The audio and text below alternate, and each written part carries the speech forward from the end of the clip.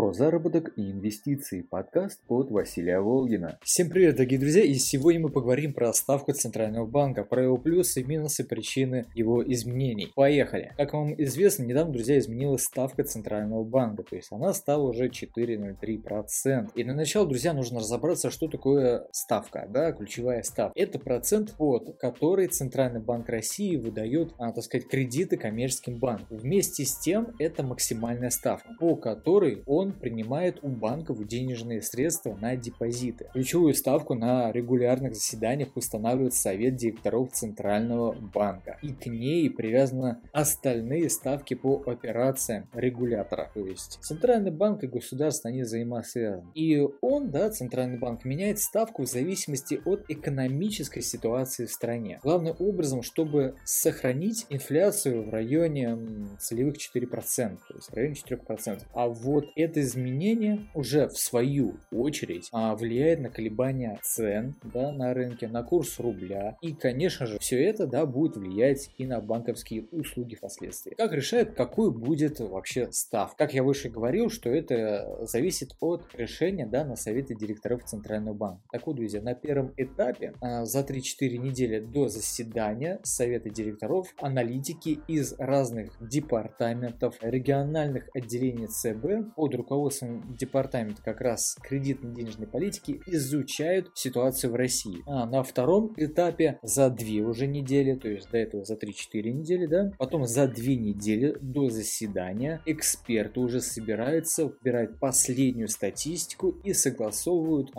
подготавливают ее уже, дают свои прогнозы, которые, друзья, как раз на третьем уже заседании уже все как раз ушло время заседания, вот эта вся статистика собирается, и там уже как раз на заседании все решает. Далее, друзья, уже разберем, что означает низкая ключевая ставка. Чем ставка, друзья, ниже, тем доступнее кредит Центрального банка для коммерческих банков. Вообще, как вся эта система строится? Выдается кредит Центральным банком под определенный низкий процент, уже он еще ниже, как вам известно, 4 с копейками процентов. Соответственно, он выдал коммерческим банкам, а они уже строят свою какую-то личную коммерческую заинтересованность вот этим, кредитом полученным. Там уже учитывают они риски, учитывают свою выгоду, учитывают свои, естественно, затраты. И относительно этого, строится уже их ставка. Низкие ставки по кредитам позволяют населению приобретать дорогостоящие уже товары, покупку которые они откладывали, мебель, бытовая техника, автомобиль, квартиры, и так далее. А это как раз, дает высокий уровень потребительского спроса, то есть повышается уровень и, соответственно, помогает как-то развиваться бизнесу, И, друзья, это, конечно, хорошо во время кризиса, потому что, например, в том же 2008 году, 2009, это как раз и помогло выйти из кризиса с помощью понижения ставок. Получится ли в этот раз, посмотрим. Но, тем не менее, друзья, дешевый рубль выгоден и для экспортеров, для экспорта, продающих товаров за рубеж.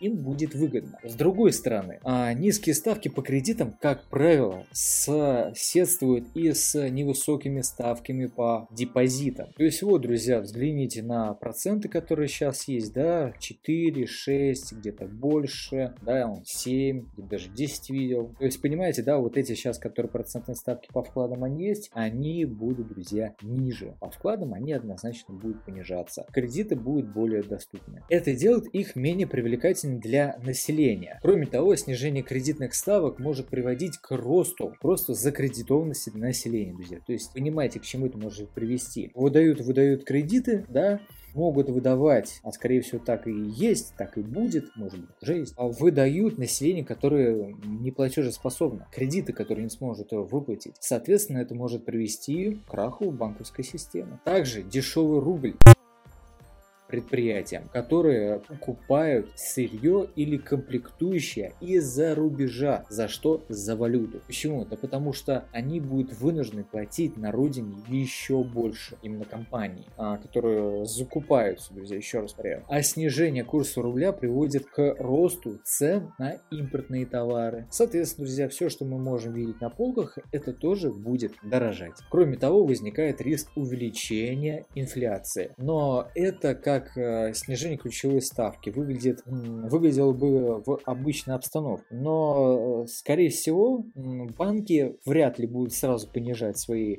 проценты по кредитам, да, опасаясь какого-то проблем с возвратами денег. Может быть и нет, да, но, как правило, банки, они не сразу реагируют на понижение ставок. Как влияет на экономику высокая ключевая ставка? Собственно, при повышении ставки складывается обратная ситуация. Она повышается, если она растет, то растут и проценты по кредитам, потребительской, ипотеки, и тем, которые бизнес берет на развитие. То есть они все растут. И население в такой ситуации, как правило, откладывает уже потребление, да, спрос может понизиться. Это, соответственно, способствует снижению уже инфляции, но замедляет рост экономики. Зато ставки по вкладам, как правило, увеличиваются, что повышает их привлекательность. То есть, понимаете, друзья, какая вот ситуация складывается, да, вот, грубо говоря, да, есть качок там, да, какой-то, который, чувствует, что слабее, все. И, может, какое-то развитие останавливается, и ему нужно какой-то, да, то есть, пинок, толчок. И в этом случае,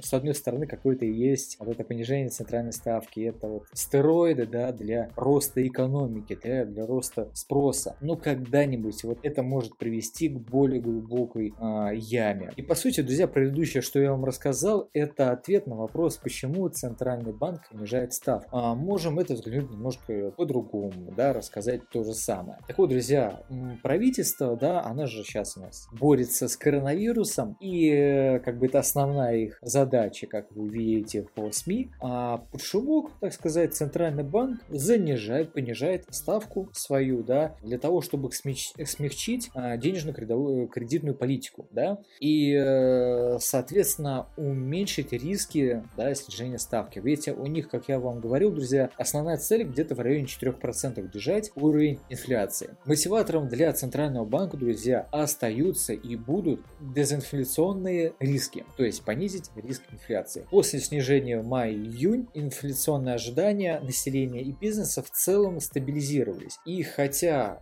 смягчение ограничительных мер как бы способствует оживлению экономики, да, экономической активности, все же восстановление в России и в мире, друзья, она будет постепенным и не, так сказать, не сразу, не за один год, не за один месяц, не за один день. Это все решается, и я считаю, что это растянется на года два как минимум, чтобы выйти на какой-то ноль. Также Банк России, друзья, будет оценивать целесообразность дальнейшего снижения ставки Центрального банка, то есть на ближайшем заседании. Многие эксперты, как пишут в различных везенках, сайтиках и так далее, они считают, что до конца 2020 года ставка опустится до уровня 3,75%. Поэтому, друзья, вооружившись такими знаниями, вы будете четко понимать, где брать и понимать нынешнюю ставку, да, Центрального банка. Вы будете, вы уже знаете причину, последствия и будете анализировать при дальнейших решениях. Например, друзья, та же ставка Центрального банка влияет на облигации, на их доходность, на их выплаты. Это тоже важно знать. В общем, друзья, на этом все. Если у вас